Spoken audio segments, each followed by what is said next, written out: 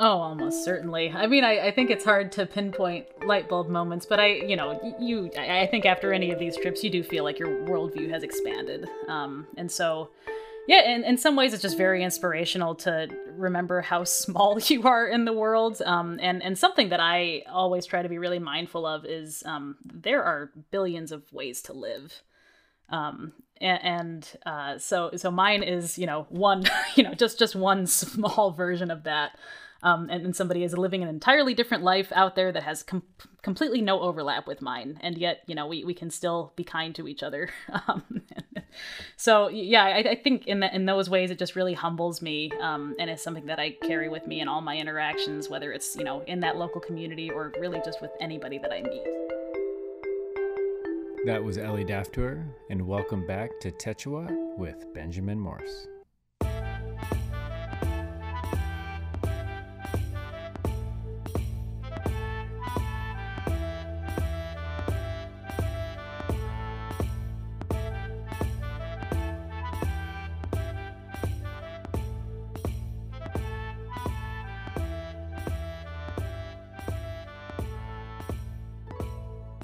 Hello, everybody, and welcome back to Techua with Benjamin Morse.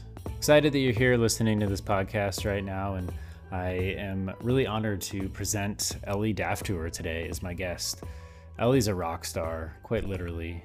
She's also my colleague at the Center for Academic Innovation at the University of Michigan, and Elly is one of those people that you meet and you're just so amazed at how much raw talent they have. And I first met Elly obviously through work, and Elly is amazing at her job, incredibly professional, really skilled inside our studios, both to oversee the videography of the content that we create, but also the audio, and specifically the audio. And I think I probably should have known that she was up to just a little bit more than her professional scope of things. But as I got to know Elly, I learned that not only is she an incredible professional in the media and design and production space, but she also is the lead singer and member of the band Tanager, which is an Ypsilanti-based band. Incredible music.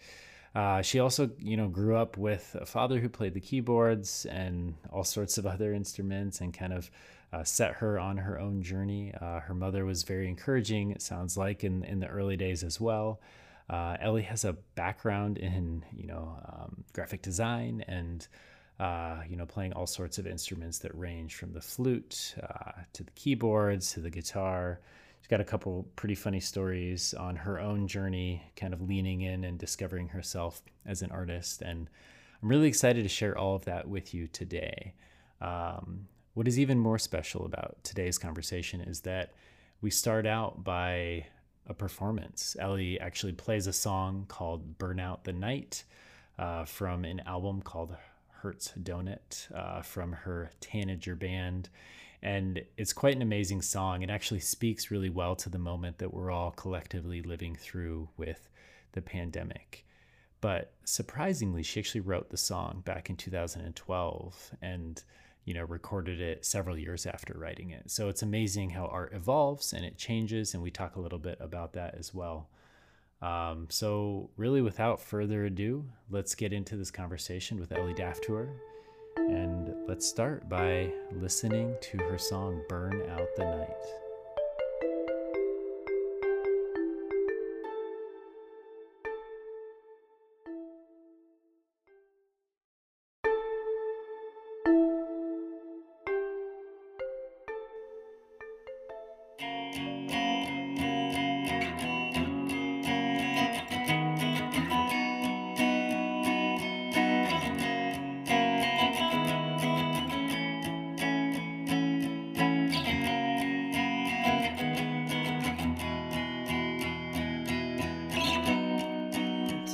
Delight, an impatient land, a lark singing of dawn and bright.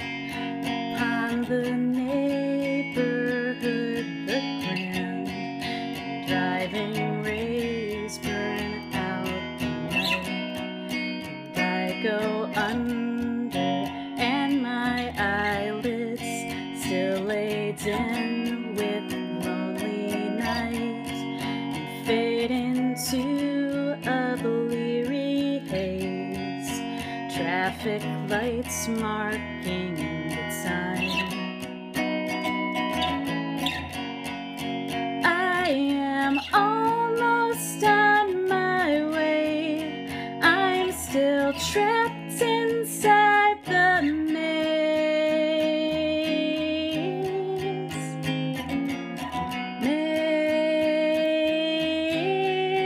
All my days, there is mystery in my mind. There's a line that doesn't rhyme,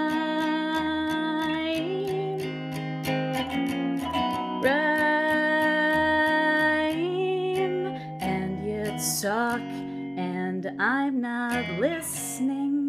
Bury my head in the sand.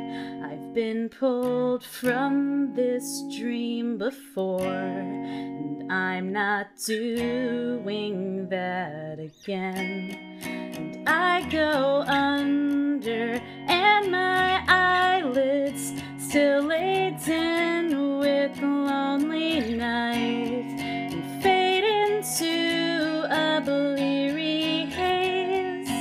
Traffic lights marking the time. I am almost on my way. I'm still trapped inside the maze.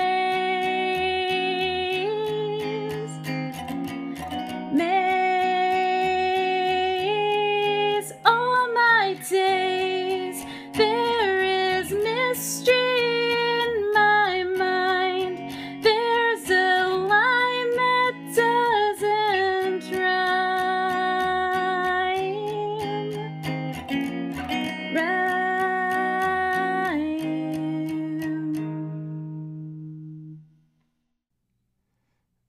Elly, that was insane. That was so awesome. Thanks. Well, Appreciate it. welcome to the show. Thanks for having me. Yeah, it's such a delight to have you here. I really couldn't think of any better way to start a podcast episode with you than the way we just walked it in. So thank you so much for that. Well, that's nice of you to say, because I consider myself more of a studio musician than a live performer, although I attempt live performance a lot with many of my friends, so it's nice to share it with you. Yeah, absolutely. And I'm really excited to share it out beyond just me. This is the second time now that I've had a live performance during a podcast recording, and it's awesome. Like it just feels like I'm in a little tiny desk concert, and I just, an audience of one. But be sure we will be sharing this out, and I'm excited to hear everyone's kind of reactions to it. I love the song. It's very, very cool. And also like very timely, I think. Like a lot of the pieces, like feeling, trapped inside a maze, and like the notion of like trying to make sense of the moment that we're all in, kind of the mystery in my mind. Like all of that resonates so well. But you wrote this song a couple years ago, right? Yeah, and in fact, so this is on a record that I put out about 3 years ago now, but was something that I had written in 2012, and sort of started out as kind of a sillier thing where, the original concept that I had for this was sometimes it's really hard to wake up in the morning. But then it did kind of evolve into this idea of, I battle with this myself sometimes where, some days it's a little bit hard to get out of bed in general. And there are some days where you find it hard to connect with other people and to kind of want to connect and engage with the world. And it ended up becoming part of this larger record, and opened this record, in fact, where, this song sort of started out with, maybe myself or maybe a character who was feeling very isolated. And then later songs on this album started to explore this concept of, getting out, talking with other people, hearing their perspectives, and sort of changing your worldview, and remembering that, oh yes, there's so much out there in the world, and so much that people have to give, And you can do a real disservice to yourself by sort of locking yourself up. But as you mentioned, of course, we've been dealing with the realities of kind of being locked up in our own homes for the last year and some change now. So yes, feels very relevant. It's a beautiful narrative arc that you're able to pull off on that album. And I absolutely love how art evolves, right? Like you created this idea, you created these lyrics, while ago. And, now I think even me going through this and listening listen to the song a few times recently, but to hear you play it right now, like it really resonates with the moment. And I think that's one of the things I so truly love about singer-songwriters and this kind of format of music is it's a bit of a lens into the past. It helps us understand the current moment and certainly forecast the future in very interesting ways. Well, yeah, that's a really wonderful way to sum it up. I appreciate you saying all those things. And certainly something that I've recognized not only in my own music, but in the music of others, and popular music that I enjoy, where the meaning shifts over time, depending on who I am as a person 5 years ago, today, 5 years from now. I will take away different messages from any music or art form that I experience. Yeah, I love it. I'm laughing a little bit because I run. I'm consistently training, and I listen to a lot of music. And I was joking with my wife the other day. We both served in the Peace Corps together. We were in Ethiopia. We both really got into running down there. And the way that we got our updated music was somebody would go and pirate, like the top 50 global hits or the Billboard 100 or whatever it was. And that was shared kind of through all the Peace Corps community. And it's so funny because like I look at basically the top Billboard 2012 is like my running mix. And it's so funny because it's so the opposite of, I think, a lot of music that I was listening to before Peace Corps, certainly a lot after, but I was actually running the other day to that playlist, and like Rihanna was like bumping in my headphones, and I was just, it's silly, but it's great because it just brings you back to the moment. And I can't imagine what that is like to be an artist in this space, to be like somebody that wrote these lyrics in 2012 to then go back and now performing it in late 2021. Like, what is that like from your perspective for songs that you've written? Fantastic question. And feel free to compare yourself to Rihanna if you would like as well. Yeah, I don't think I can. I'm not sure that I myself was listening to a lot of Rihanna at the time that I composed this music, but fair point. Respect to Rihanna though. Just a phenomenal superstar. I think as an artist, and I certainly do not equate myself with pop stars, but I think you hope that if you make a real effort to write your lyrics, that some of those messages might be timeless, or you are speaking to something larger than just your own very specific internal experience. Although some broad messages I think can come from specificity. And personal experience. But it is really funny, and in some ways too, I personally have this problem with myself where frequently in writing or in journaling, I look at something I wrote yesterday and I hate it today. And so that's a real challenge that I have to overcome. And so it means that I really put just so much effort into writing lyrics, because I recognize that those are things that I'm going to be performing for years, hopefully, if I'm happy enough with the song and the message. And so too, the other thing is that I try to keep the language basic enough in a way that it could be open to interpretation as years go on, as I change as a person. I'm really big on ambiguity in poetry and in lyrics. And so I think in that way, it's really easy for the message to kind of change shape as I change as a person. I'm really big on wordplay and sort of these things that are not always tied directly to meaning, but instead are just, Sure. playing with words. And so I think in that way, like that lends itself to some fun experimentation that doesn't always feel so heady Right. or heavy. And really, it's possible to shift that and still have fun with it if you're performing it 8 years down the road. Yeah. That's beautiful. I'm thinking of, another podcast conversation I had with Taylor Gallegos, who is a muralist. He's incredible at painting and drawing portraits, puts a lot of art out into the world.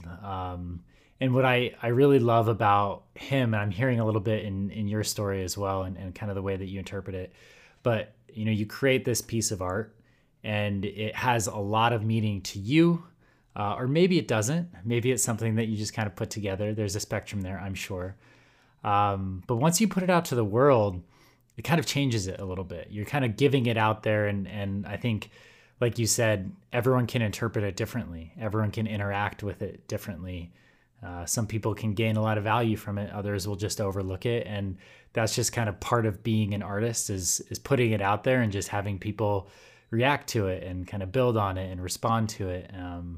And I just so love that. Like that is just such a beautiful cycle of expression. And, I certainly see that already just in the song that you played. And I was actually, we can get into a conversation about Bandcamp because I actually have some questions for you. But we can punt that down the line a little bit. But I bought your album, and one of the really great things that I was surprised to see is this beautiful songbook that you all put together. Has the lyrics, it has some great photos, some good kind of graphics and art, and it's like another layer of expression beyond just the songs. What were you all thinking, kind of like thinking through the package of what you're sharing out with the world? Yeah. Well, thank you for the kind words about that. So yeah, that was something that I put together alongside the release of the music. And so I have a background as an illustrator. It's something I've been doing since childhood. And when, my two bandmates in Tanager, which is the group that released this record called Hertz Donut in 2018, two of the closest people to me in my life. It's my husband, Rishi Daftuar, and my best friend, Mary Fraser. And we talk so much. We have a lot of different musical endeavors together, and we love music and just lifelong music listeners, and have so many conversations about how to release music in the Right. modern day. When I personally have, hundreds of CDs that I Sure, bought, yeah. probably 15 years ago. And you find as time goes on that you have fewer opportunities to listen to CDs. Maybe, I was a big CD listener in my car, for example, and you notice Right. that, many new cars no longer have a CD player. And so where do you listen to these things? And so, the CD for a long time felt like a really fantastic physical format to release music on. But again, if you're finding that there's not actually a platform to play that on anymore, maybe it doesn't make a whole lot of sense to release music on CDs anymore, which to me is tragic because, again, I've invested a lot into CDs. There's another generation that is like, yeah. There's another generation that's like, oh, records, Well, and I love Like, vinyl too. Don't get me wrong. Much less portable. I don't think I've seen too many people do a lot of commuting and listening to a vinyl record. I'd love to try. True. I think it would skip a lot. True. I'm sure someone's figured it out, but Yeah. And of course, you might know that vinyl has had a huge resurgence. Even in Detroit, we have Archer that does vinyl pressing. And so it really has made a huge comeback. And there are many people in the local community who have released on vinyl. That ends up being very expensive. Sure. There are some means to do it a little bit cheaper than that. But the wait times are quite long, again, because it has become so popular of late that lots of local musicians, because it became more accessible, and you have all of these different people who can produce vinyl in different regions. The wait times are just excessive. there's something so visceral though about vinyl, Yes. right? Like Yes. there's something so experiential that is almost worth that extra cost, depending on who's Yes. footing the bill. It's absolutely true. Yes. But digital versus that, I mean, it's Yes. the content is the same. The experience is very different, right? It's true. Yes, and so yeah, this now brings me to the idea of digital releases, which basically is what this record was. It was a digital release. I'll admit that streaming services is now unfortunately how I consume most of my music. Right. And so we did decide to do purely a digital release until I was encouraged by my two bandmates, Rishi and Mary, to produce this songbook. We had seen some examples of this in the local community. It's pretty rare, I think, for people to create a book, but is really a fantastic means of sharing a little bit more of, what went into the music behind the scenes. You have an opportunity to provide liner notes and lyrics, which this songbook does include all of the lyrics for the album. I also put some photographs in there that were taken during the recording process or promotional photos that my sister Martha took, which was really fun. And then really just used it as an opportunity to do some illustration. Everything was handwritten in the book. Again, I was encouraged by my bandmates to do this. It feels really like almost the way that I wrote the music, right? I probably had scribbled this in a notebook somewhere. Sure. And I felt that this was pretty representative of that style of writing. I love it. And yeah, so it was just a way to make something physical that was still exciting to kind of hold in your hands and take away from a show, and kind of keep with you on a bookshelf somewhere and revisit. And part of the reason too why I wanted to make the songbook, and I actually included a little chord chart on the first couple of pages, is we have so many musicians in our community and just so many fantastic songwriters, and I just figured, this might be kind of a fun way if somebody's bored at some point and wants to learn a new song, that's not one of the 50 covers they already know how to play. This really breaks it down and it shows you, step by step how to play this music and the chord shapes that were used and all that sort of stuff. So yeah, it was a lot of fun to put together, a fun outlet for me as an illustrator for the first time in probably 10 years. And hopefully a fun product that's a little bit different. There's something so genuine and relatable to the songbook and the way that you released it. I mean, sure, digital, and I think there's a lot of options there. But thinking about a Bandcamp type of experience versus a Spotify, where Spotify has most of their own playlists that they create themselves, they promote. The royalties are these really esoteric formulas that don't make a lot of sense unless you reverse engineer it to figure out what the calculation actually was. There's a lot of really big differences, and I think what I love about the songbook is I feel Bandcamp gives the opportunity for you as the artist to kind of put out your own creation and do it in a format that makes sense for you, which I imagine Spotify is probably not as as amenable. Ironically, people might be listening to our podcast right now on Spotify, so I don't want to completely, throw them under the bus, but there are some very real differences that are worth considering, right? Oh, absolutely. I would consider myself an early user of both Bandcamp and Spotify. And yes, sure. I do find myself using them in very different ways. I've always responded to your very astute comments about how, Bandcamp has just made a very flexible platform for artists to release their music and supplemental materials in sort of any way that they wish.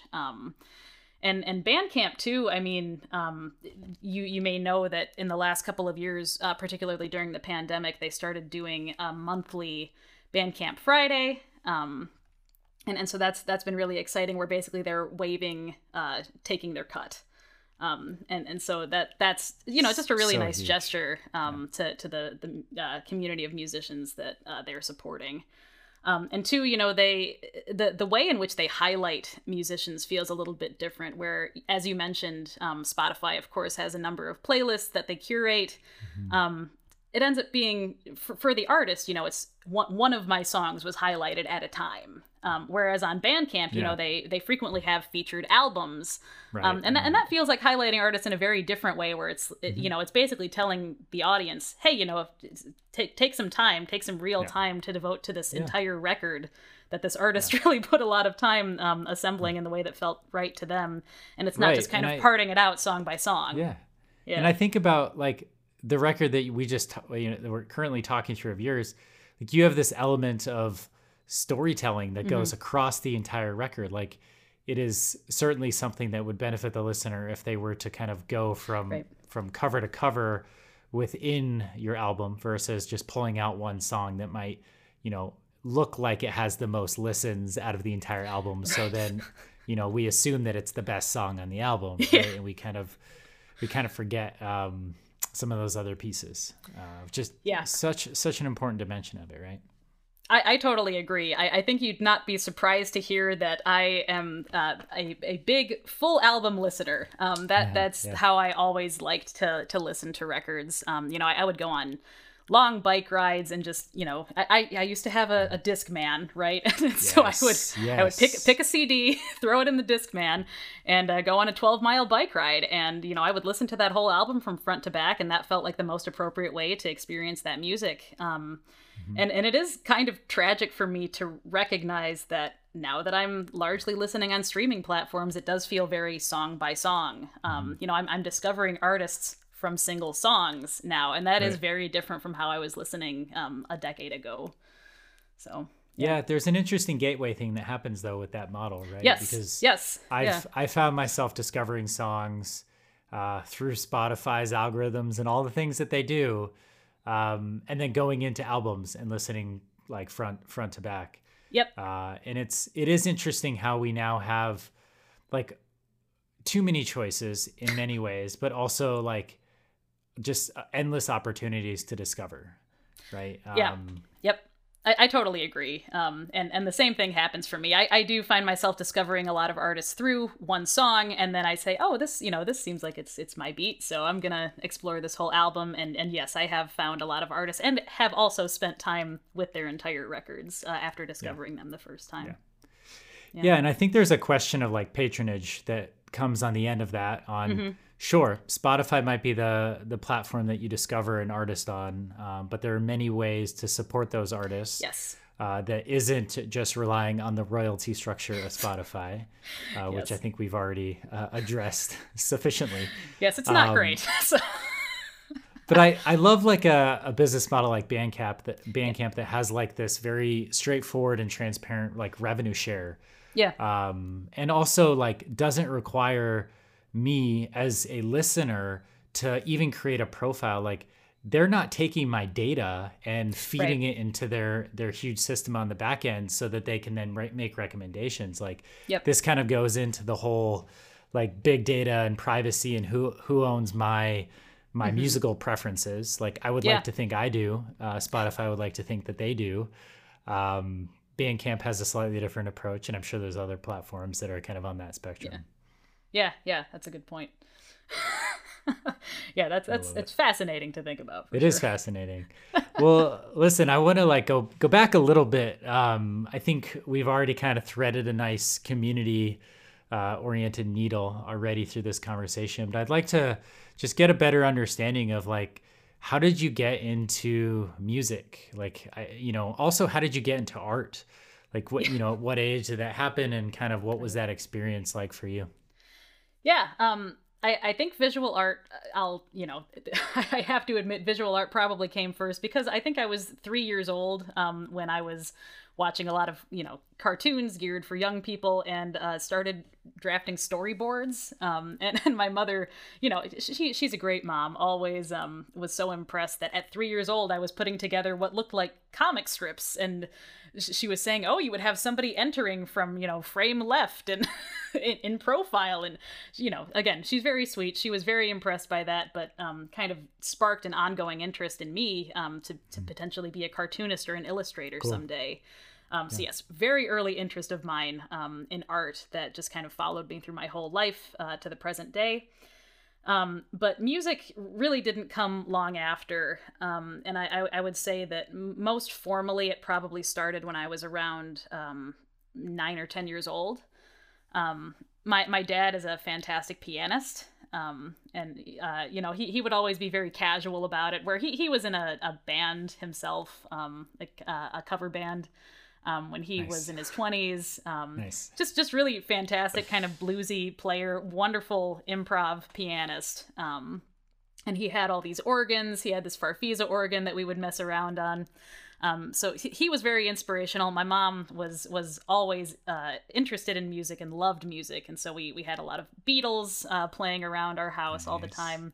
And I mean, the funny thing that I sometimes forget about my childhood is that it felt like there was always music happening in the house. We always had a speaker in every room. Like there was probably NPR playing in one room, and then so there'd be some talk radio in there too. But it always felt like there, but there was always a radio going, or that they were listening to an album or something like that. And so just constant sensory overload when I was a kid. But when I was in 5th grade, so when I was 10 years old, I did join the band. I was a flautist for many years of my life, starting at 10 years old. And so that took me through symphony band. I did marching band in middle school and high school. And just really loved it to death. There is just something amazing about being in a room with 50 other people making this incredible orchestral sound, and sort of recognizing everybody's place in that. I'm a flautist. I would occupy sort of the highest regions of the music, and then you'd have all these trombone players, and so you would just occupy these different spaces and play different roles, and so that felt very communal and very interesting. And I made so many close friends through being in band. We were all band nerds, that old thing. Just really enjoyed it. Just seriously one of the highlights of my life. Just being out there playing for football games in the pet band, and I would play in the pit band also for theater productions and that sort of thing. So it always just felt like I was kind of in the mix with people who were in the drama club. And through it all, I was still making visual art. And so eventually, when I was in high school, I was approached by 2 of my very, very close friends to start a rock band. And at that time, I started playing keyboards. Well, and this was so funny. It was, so I had not really played keyboards ever until they asked me to join this band, but they were like, "Oh, your dad plays piano. You can do this, right?" So he taught you a few things, right? Yeah, sure, I'll give it a shot. I know what the notes are. I can piece this together. But so my friends Zach Harris and Tyler Kane, they had started this very interesting, almost like a math rock band where they were like kind of progressive rock, where a lot of it was very complicated and nuanced material. It wasn't. It wasn't just like some incredibly basic rock band. It felt like something special even at the time. And we ended up getting plugged into the Neutral Zone, which is a teen center in Ann Arbor, which still exists to this day. They have some fantastic programming, and I'm so grateful for the time that we were able to spend there, because one of the, I think, most formative experiences of my teenage years was that they have a record label there called Youth Owned Records. Awesome. I was just so impressed with how much trust they put in young people to produce records, to write music. And basically what Youth Owned Records allowed people to do was, come in with original compositions and cut a record. And you would have teens behind the sound recording consoles. You might have teens who were producing the music alongside you, who were not in the band, but were giving some creative suggestions. And they also have a music venue at the Neutral Zone. Now it's called the B-Side, where they would have teens also booking the events at the B-Side. And so not only did we cut our first record at the Neutral Zone at Youth Owned Records, but also played several shows at the B-Side. And that's really how I first got plugged into, playing shows and really started to catch the recording bug, which ended up being a huge part of my life for forever, since then. Just really grateful to the Neutral Zone. And then my friend Zach Harris, who was in that band with me, we ended up being just lifelong collaborators. And so I still play music with him to this day, but following our time at the Neutral Zone with our old high school band called The Outfit, he started a new project. It's called Something Less Than Ordinary. He went to Eastern Michigan University and started throwing lots of house shows in Ypsilanti. And that was a very different thing, where we had gotten so used to a formal music venue at the Neutral Zone's B-Side. Starting to organize house shows is a very different thing. And yeah, hosting house shows for the college community is a whole different vibe. But yeah, really just a different kind of sense of community, just kind of grassroots efforts to bring people together, put together a great night. And basically from there, I befriended a lot of people in the area. At the same time, I was also doing, exploring a lot of recording and video work. And so Zach and I together ended up producing a record at my parents' house. So we just kind of camped out in a living room and put together a 4-song EP together. That's what I think I would consider one of my first self-guided recording projects. And yeah, I mean, basically that, I think, just empowered me to start making my own demo recordings, composing my own music. I was also befriending a lot of folks in Ann Arbor because I myself went to the University of Michigan, and there was a whole different crowd of people who were not attending all of those Ypsilanti, Eastern Michigan house shows. And so it's just like really bustling community in all of these areas, and everybody was so kind. If they found a musician, and especially if they found a local musician whose music they liked, even if they were nobody, people were just very sweet and very encouraging. And, oh, hey, do you want to play this house show next weekend? And it was just really easy to get plugged in because you were all kind of working toward this common goal. And then really from there, I was able to re-enter kind of a more formal live music scene once I met Mary Fraser, who is in my band Tanager, but we also play together as Child Sleep. Just one of my favorite songwriters of all time. That really kind of sealed the deal. And then Rishi Daftuar, my husband, had been at U of M with me for many years, and we worked together in really fancy, polished recording studios. And so he brought with it this sound engineering expertise and mentorship that eventually just found its way into my life in a way that I couldn't get out. We fell in love, and kind of the rest is history. So it ended up being just this wonderful marriage of all of these, composing music, recording music, and most of all, just with people I love to death. That's amazing. Yeah. Thank you so much for walking us through that. I absolutely love the connectivity between the different phases of your life, like having your father kind of introduce you to these things, and just like your home environment of music all the time, and such an encouraging and supportive environment for you to kind of have that seed planted and start to grow and thrive. And like, I love talking to artists that they're not so wed to a specific format or medium of expression.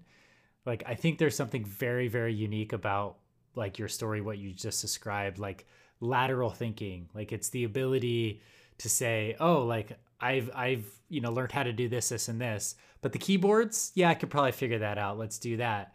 And it just opens up so many opportunities. And I feel like you can then take that and apply it to a lot of different disciplines and just philosophy across life, and just being open to those opportunities, open to the connections. And the other thing I like, just it's really standing out to me, is your kind of loyalty that you build up, your connection to both the physical spaces, which I think is very important, especially as a musician, to have like that root and to have your feet kind of on the ground in a strong foundation. But then to be sharing those physical spaces with the other artists that are also embodying them. And I know you didn't mention Ypsilanti, but you're born and raised in Ypsilanti, and you currently live there. And I think a lot of the threads probably run deep within that community as well, right? It's very true. The funny thing about Roots and Ypsilanti is that we've had kind of an unlucky time over the last 10 years of, everybody finds a music venue that they just adore, and then it shuts down 3 years later. So, right. You build up this great momentum around a place, and then it's gone, which has been tragic. I think of many spaces. Woodruff's is a great example. It's now been many years, unfortunately, since Woodruff's closed down. I also remember the Elbow Room, So right now that space for us is Ziggy's in Ypsilanti. We love Ziggy's, and Ziggy's has been going strong this past summer, which has been really heartening to see. People are getting very creative with how they're doing live music. There have been lots of outdoor shows at the moment, and they've closed down Washington Street in Ypsilanti to do kind of block party style live music, which has been really exciting. And Ziggy's in particular has been pretty interesting because they have an alley behind the building. So they have access to this big Washington Street stage, but they also have a smaller opportunity to just play music in the alley. It's almost like a busker or something.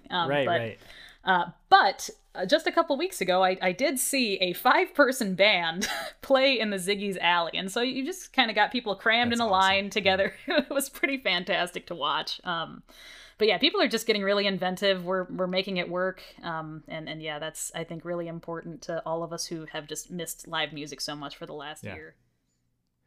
And it goes back to like what we were already talking about earlier in the conversation, where this kind of like performance and having like the connection to those spaces, like it kind of locks in and in a way like articulates a specific moment in time.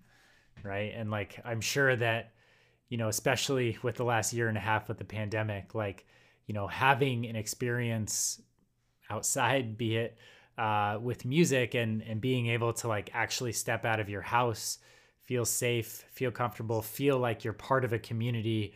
Again, also a nod at your song that you played on the top of this, like to re-engage and to go out and just see all the beautiful benefits of that and the connection and kind of rediscovering it. I feel like is something that a lot of us are actively looking for. We need in so many ways. And it's beautiful to hear that, like, in Ipsy and like specifically at Ziggy's, you've been able to find a few of those moments. Yeah, it's been incredibly refreshing. I can't lie, and new spaces for some of us too. One place that I had gone to a few times before the pandemic, but really became a common place for us to attend over the last summer was Unity Vibration, which is a kombucha and tasting room in Ypsilanti as well. Yeah. So they've hosted a number of shows, and there's actually been kind of an artist musician showcase every Thursday hosted by Jake Maltby, which has been really exciting. That kind of started with open mic vibes, which I really appreciated. Kind of the whole idea was that Jake would invite performers who maybe had never played live before or not frequently, or are kind of re-entering live performance, and just gave them a space that was a little not so high pressure. But really evolved this summer to include lots of people who were just missing playing live shows because they hadn't done it for the last year and a half. So that was kind of exciting to see kind of this new location emerge, and to run into so many of my friends at these events outdoors. That's beautiful. One of the areas we haven't talked about, which I think also falls very squarely in this kind of community support and connection thread, is also, we can expand it out to the expertise of Rishi a little bit here, but you have a recording studio that you kind of operate, and I feel like you've talked through this before with me, where you've kind of created one of those spaces within Ypsilanti, not necessarily the live venue, but another resource that a lot of local artists can lean in and experience and use. Can you tell me a little bit more about that setup and how you even came to the idea of putting that into your house? Yeah, happily. So when Rishi and I got together, and eventually when we got married, I think once we moved in together, we came to realize, we've both separately collected all of these wonderful recording devices over the last decade of our lives. And both were so interested in making music and so interested in recording, and again, had kind of come from these very formal environments. We had worked together for many years at the Duderstadt Center, which is a University of Michigan center in Ann Arbor. Really, that was a great building. They're very focused on interdisciplinary activities, and so brought together not only musicians, recording engineers, but also artists and engineers and theater students and all these sorts of things. And so, and there's a carillon up there as well. Yeah, that's right. So we cut our, it's true. So we cut our teeth there. And these were very fancy spaces. They were very expensive renovations to get those studios at the Duderstadt up and running. But Rishi and I were building them up. And again, this is another example of just people placing trust in young people, which I just love to see. So I worked there as a student staff member, and so did Rishi. Eventually, we were both hired on as full-time staff. But the way that we got to know each other was building systems from the ground up and really understanding how these things work and are put together, ultimately in an effort to make creative work. So we both have kind of this... We live at the intersection of the technical and the creative. So that's something we're always going to carry with us, and made it very easy once we started living together to say, oh, now not only do we have all of these guitars and amplifiers, but we have audio interfaces, and we've collected many microphones over the years. And, what if we attempted putting something together and really opening it up to the community and trying to make it feel less exclusive than a more formal recording studio. And I should be clear, we are not trying to put formal studios out of business. We love studios. And we love many, many engineers who work in those studios. And so we are in no way trying to compete with them. What we're offering is something very different. We started out in our apartment building, which was the top floor above a vacant storefront, which was really great because we could make super loud music at any hour of the day. That was really nice. That's awesome. Yeah. We call it Attic Dweller Studio because at the time, again, it was on the top floor. I also had titled my first EP as Tanager. I titled it the Attic Dweller EP because I also lived on the top floor where I recorded all of that music. And so until moving into this place, we had always sort of had recording spaces on the top floor of a building, hence Attic Dweller Studio. Now it's kind of funny because we have our current studio in the basement. I think the Basement Dweller Studio would carry a very different connotation. But yeah, basically our model is such that, again, we're really not trying to compete with more formal studios. And so we do try to offer rates that are a little bit more digestible, especially for local musicians, and maybe especially for people who have not recorded in formal spaces before or don't really know where to start, or are looking to do something a little bit more sprawling and exploratory. I think, certainly something that I notice in myself, I can't speak for other musicians in the area, but I imagine a lot of them could relate to this idea. I'm not somebody who's out there performing every night. I'm not in Fleetwood Mac or the Rolling Stones. Like, I'm not some superstar performer. And so I can't just enter a room with a band and knock out an album in a day and know that it's going to be perfect.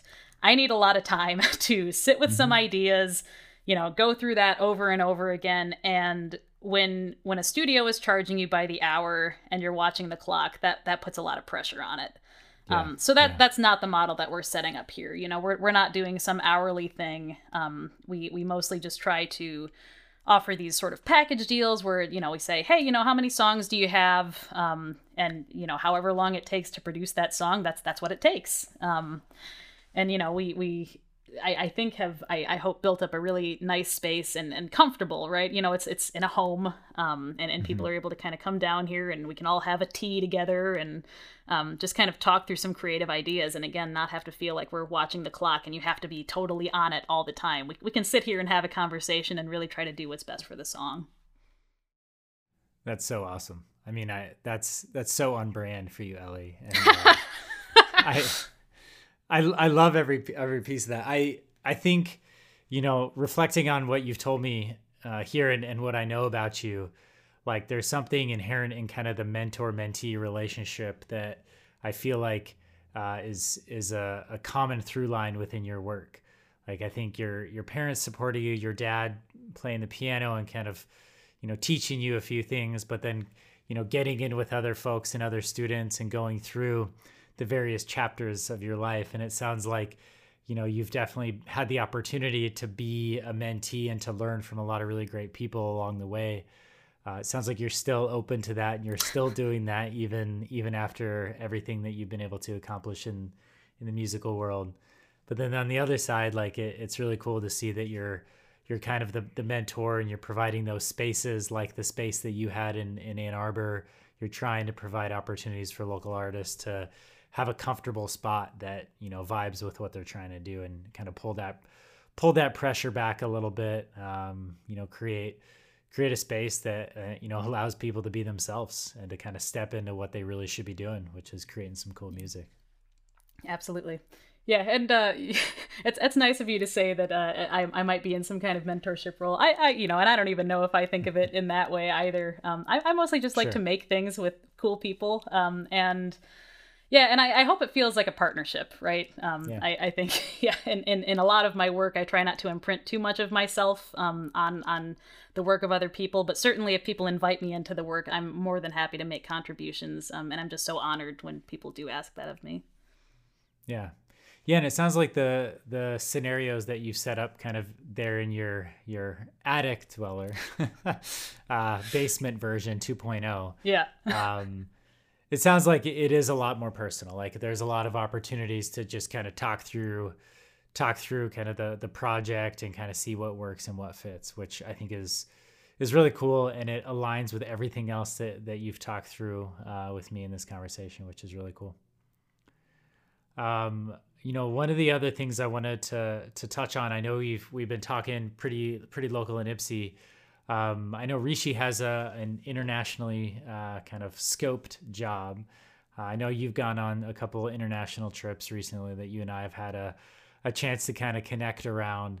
I'd love to know kind of from your experiences being so kind of community oriented and pretty rooted within the musical scene, kind of where you're at. What were your experiences like kind of going abroad, stepping outside of the US and going into kind of other cultures and communities? Absolutely.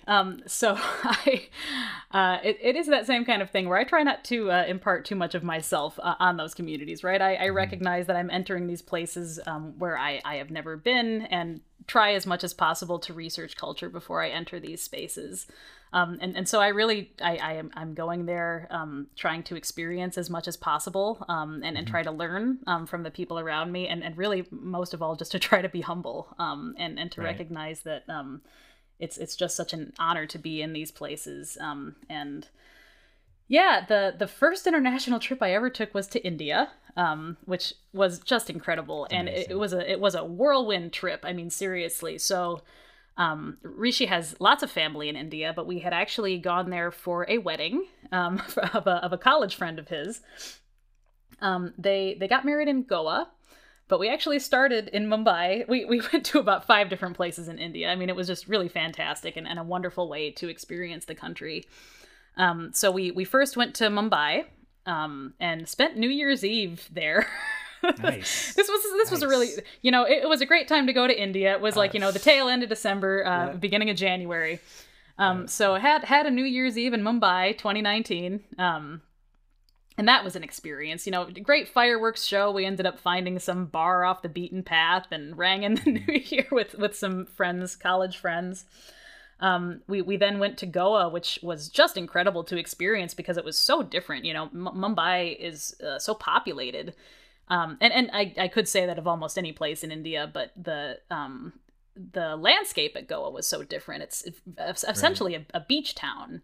And that's where the wedding took place. And so, you know, we were, you know, spending more time in resorts and that sort of thing, spending lots of time on the beach. And one of the most memorable things I think about that was that most people got around by moped. So that was just a really interesting thing to see and experience because it's so different from my daily life in Ypsilanti and Ann Arbor. Yep. And the traffic patterns were just fascinating to me. Have you been ever to India? I haven't been to India. Mary has. She's gone there. I've been to a decent amount of places where I can certainly relate with some of those observations and experiences. Yeah. But. I was very impressed by the drivers, all of them in India, particularly in Mumbai and New Delhi, because in some cases you could see that the traffic lights were suggestions. maybe. um, but people know how to dodge each other, and in some ways it felt more safe because people sort of anticipate that everybody's just going to do what they're going to do to get where they're going. And so in some ways, are a little more in the moment, they're a little more aware of what's around them to a certain extent. Yeah. And yet, it was some high speed stuff. So very impressive driving. That was a big takeaway for me. And, there were also some obstructions like a herd of cows in the middle of the road that you'd have to dodge and that sort of thing. So yeah, really just a lovely trip. We also ended up in New Delhi and in Ranchi, and Ranchi was also entirely different in that it felt much more like kind of a pastoral farm town. And Rishi had family there as well. So we ended up spending the back half of this trip just visiting family. Rishi had not been there in many years himself. So it was just kind of a nice homecoming. And, they would take us to all of their favorite places. In Ranchi, we went to visit a waterfall for a day. Nice. And yeah, just lots of excellent cuisine. People were just so sweet and kind to us, but it was just so nice to sort of see all the different parts. I shouldn't say all the different parts. There's so much outside of the 4 or 5 places that I experienced, but it was nice to see a range of these giant cities of Mumbai and New Delhi compared to kind of these more rural areas like Ranchi. Yeah. That's awesome. Yeah. That's very cool. Loved India. And you also spent a little bit of time in Japan, right? That I did. Yes, and Rishi has spent extensive time in Japan. But I it's like his second office, right? Yeah, pretty much. And tragically, not for the last year and a half. Travel has been pretty locked down in Japan for the last while. But yes, I did go on a really nice 10-day trip where, again, it was one of those things where we were able to go to a few different locations within the country. And so largely I was staying in Nagoya, which is a little bit more of, business district. Again, just like very populated area. I did a lot of walking in Japan. Rishi works very long hours when he's in Japan. He works very long hours when he's in the States too, to be fair. I just found myself having a lot of time alone, which was fine because I love walking. In some ways, maybe this is a little bit boring of me, but I love going to parks. And I love just kind of, awesome. Experiencing some daylight, seeing some nice openness. Like I grew up in a very rural area, despite living, just kind of 5 minutes outside of civilization. Right. But, really, I grew up in Ipsy, but I technically was born in Belleville on 6 acres, which is basically a large perennial garden. So my mom is awesome. a fantastic gardener. But yeah, I just kind of love, openness, nature. I just love being out and experiencing that because I spend so much of my life in these very like technical, closed, dark spaces doing studio work. You spend time attic dwelling is what you're telling me. Exactly. So it's always refreshing to me when I can, and especially when I can experience places I've never been. Right. On foot, because when I'm on foot, I sort of feel like I can just kind of go anywhere, and try not to trespass, right? But there's just something freeing about this caught my eye. I'm gonna wander over to this place quickly and just see what that's all about. So I found myself doing a lot of that in Nagoya, just fantastic parks there. I would just pull out a book, sit on a park bench for a few hours, read, walk to the next location, probably get 10 miles of steps in a day. So that was really good for me. And then we also spent a little bit of time in Kyoto and Osaka, mostly to, experience some different cuisine. Osaka's quite famous for wonderful street food. So we would just do a little bit of sightseeing out in those areas and get some good food, see some new places, and head on back. Yeah. Yeah. That's awesome. I love Japan. I love Kyoto is one of my favorite places to explore. And I totally agree with you just in general. Like, Mary and I like to explore new places by running, by walking as well. And it's, I have a lot of memories running solo, around cities when I've been traveling by myself or when I was abroad. I was living in South Korea doing research for my thesis. And, I did a lot of just running and walking just to understand kind of the lay of the land. Yep. And you see and experience so many different things by doing that. Absolutely. And it's definitely one of the best ways to get to know a new kind of physical environment for sure. Yeah, I think so too. And I remember specifically, I was just on foot en route to a park one day, and I found this ramen shop underneath the train station. And it's not really, a thing that would probably, if I was sitting there searching on Yelp or something, I don't know that it would pop up as, kind of the first thing that would be recommended to me. But, I saw it. I was interested in it. I was in the mood for ramen. So I stopped in and it was phenomenal. So, these are the kinds of things that I am really grateful to have when I'm just on foot and kind of, truly exploring, I think, rather than it's so easy to fall into patterns of, what's the highest rated restaurant on Yelp and that kind of thing. So I try not to do that.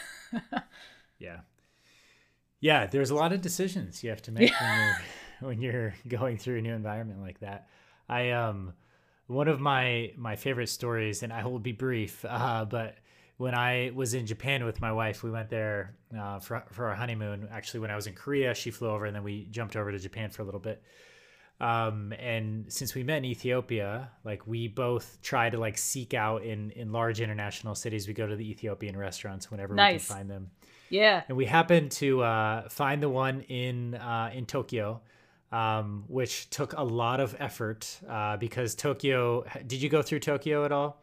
I have not, sadly. So the central train station is 3 square miles. It is gigantic, and there are so many different exits. And if you get out the wrong exit, you're literally a mile and a half away from the exit you should have, gone out. And so we eventually found this Ethiopian restaurant. Of course, we went in there. We're speaking Amharic and Tigrinya, and we're connecting right away. And it was really such a fascinating experience because we were there for quite a while. We ended up, making friends with everybody in the place, and we're talking. And then, we're going through, and then after a little while, we start kind of inquiring about what people do for work. And we happened to sit down with the Ethiopian ambassador to Japan, and we were there the whole time with him. We had no idea, and he was just hanging with us, and he ended up buying us our whole meal and all of our beers that we had. And I think that's a version of the connection that you've been talking about as well. It's finding the things that can thread those smaller manifestations of community, through language and through culture, through shared experience, and be able to come up to a complete stranger and instantaneously have a connection. I see a lot of that in the stories that you've told, and I feel like the music community and just the art community in general is just so full of those types of interactions. I'd be curious to hear from you. So after going to India and Japan and coming back to Ipsy, what were your kind of reflections post trip, and did anything change for you? Any perceptions that were kind of light bulb moments? Oh, almost certainly. I mean, I think it's hard to pinpoint light bulb moments, but I think after any of these trips, you do feel like your worldview has expanded. So yeah, in some ways, it's just very inspirational to remember how small you are in the world. And something that I always try to be really mindful of is there are billions of ways to live. So mine is, one, just one small version of that. And somebody is living an entirely different life out there that has completely no overlap with mine. And yet, we can still be kind to each other. So yeah, I think in those ways, it just really humbles me. And it's something that I carry with me in all my interactions, whether it's, in that local community or really just with anybody that I meet. And yeah, it's just reinforced every time I go out into a new place, particularly one where I don't know the language, and I just try as best as I can to be friendly, and try to learn as much as I can to get through the day, but just being eternally grateful to, especially in Japan, really in both places, in both India and Japan, I noticed that despite my, near complete lack of understanding of the language in both areas, people are always willing to help you. And so, yeah, that's just a very humbling thing. I'm very touched by that. And, yeah, it's again something that I carry with me every day of just, be good to other people. Yeah. Yes. Yes. Amen to that. That's very well said. So kind of thinking about putting a bow on this conversation, I did want to ask you too, people kind of listening in right now. I think you've really done a nice job of painting like a really great picture for us through your own one in a billion kind of lifestyle and kind of the work that you're doing in your community. But what advice would you have for somebody that is kind of an aspiring artist and creative and kind of wants to step into that world but doesn't quite know where they fit? Oh, wow. So I think maybe an easy piece of advice is you can feel free to start small. You don't have to feel like you have this masterpiece figured out before you paint the first stroke. There are so many facets of any artistic medium that it's worth trying to master small pieces of it and eventually putting it all together. I was asked a similar question the other day, in fact, about an aspiring videographer and just, how do I start with videography? It's such a dense topic. I did mention certainly there are tools that feel ubiquitous, but I recognize that, maybe not everybody has a mobile phone these days. But for many people who do have a mobile phone, hey, that's a pretty accessible camera that you have with you at pretty much all times. That's a really great way to maybe learn some basic composition principles. It's also a great or decent audio recorder. And so you can learn some very basic principles with, even though it's just your cell phone, you can realize that the closer that you place that cell phone's microphone to your face, the better the audio sounds. So, yeah, there are just some very basic kind of physical principles with many of these disciplines that you can start small and you can build up several different skills to sort of achieve mastery in any of these areas. Whether that's painting, whether that's, music, you can learn to play guitar, start with a single note, learn a single song and realize, what chords go into that song. And, oh, now I've learned 4 chords. Okay, what are my next 4 chords? And all of a sudden you've got music theory down. So yeah, just treat it like building blocks, baby steps, and don't give up. Because I realize that in a lot of artistic disciplines, it can sometimes feel very callous. Critique is rampant in pretty much all artistic disciplines, and it's easy to kind of get down on yourself. But also realizing that critique comes from a place of love too, and everybody's just trying to give good advice and help you be better at your craft. Sometimes it doesn't always come from such an altruistic place, but many of the video producers, musicians, artists that I know really are just very thoughtful with their feedback.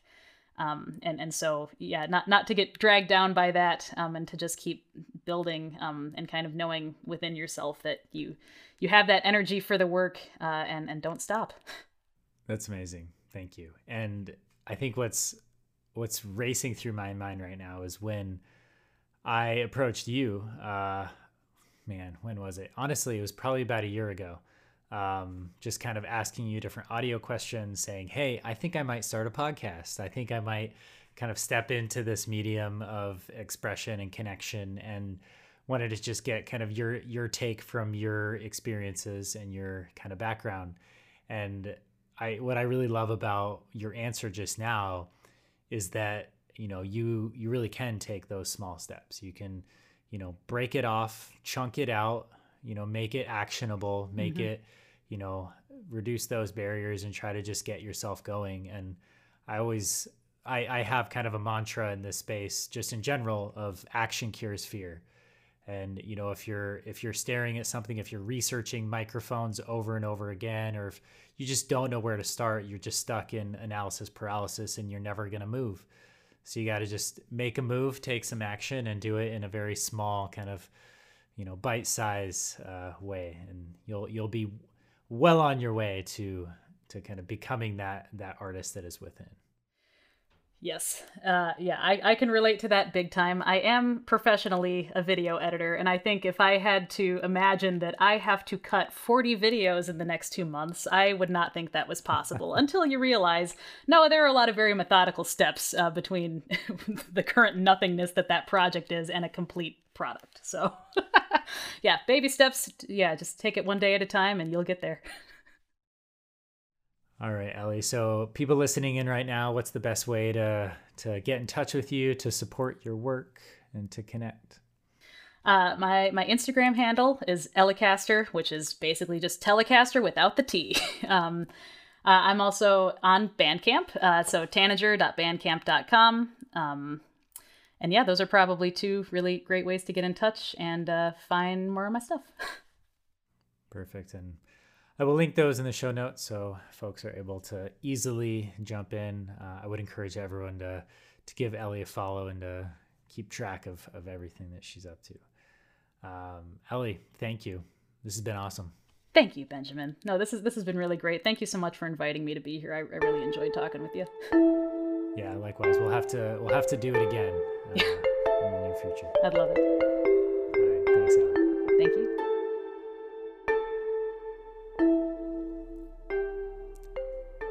All right, everybody, what did I say about Elly? Such an incredible person, and she definitely has her finger on the pulse of something special. I hope that conversation really touched you and it really made you think about not only your community and the way that you can, connect and go deeper, but also the way in which we all choose to connect to humans all around the world.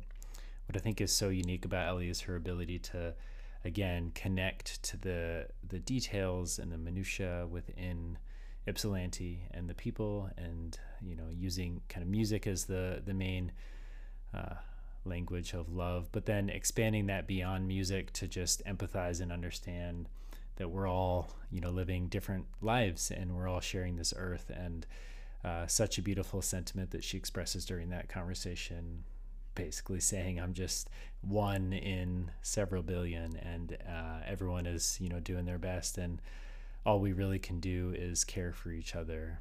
And I think that sentiment is needed now more than ever. So I hope that if you're going to take away anything from this conversation, it is that.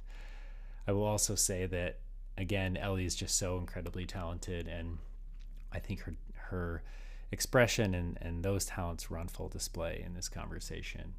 I would encourage all of you to, give her a follow again on Instagram. I will link it in the show notes, and also cruise over to her Bandcamp website and buy her album Hertz Donut from the band Tanager, and specifically make sure that you open up the PDF songbook that is attached as part of that purchase. It is stunning. I'm actually looking at it right now, and Elly's right. If you're a musician, you can just grab this thing and start playing some of her tracks and experimenting. And I love kind of the openness of that for those like myself who are not necessarily musically inclined. It is really cool to see the lyrics and to listen to her music and the band's music and be able to follow along word by word. And as Elly talked about in our conversation, she's certainly a lyricist, and it is fun to kind of try to peel back the layers of meaning that are embedded within her songs. So certainly go check that out. And I will leave you with one last treat. So thank you for staying with us this whole time. I'm going to leave you with the studio version of Burn Out the Night by Tanager. So with that, enjoy this version. And again, thanks for listening to Techawat with Benjamin Morse. More soon. Thanks again.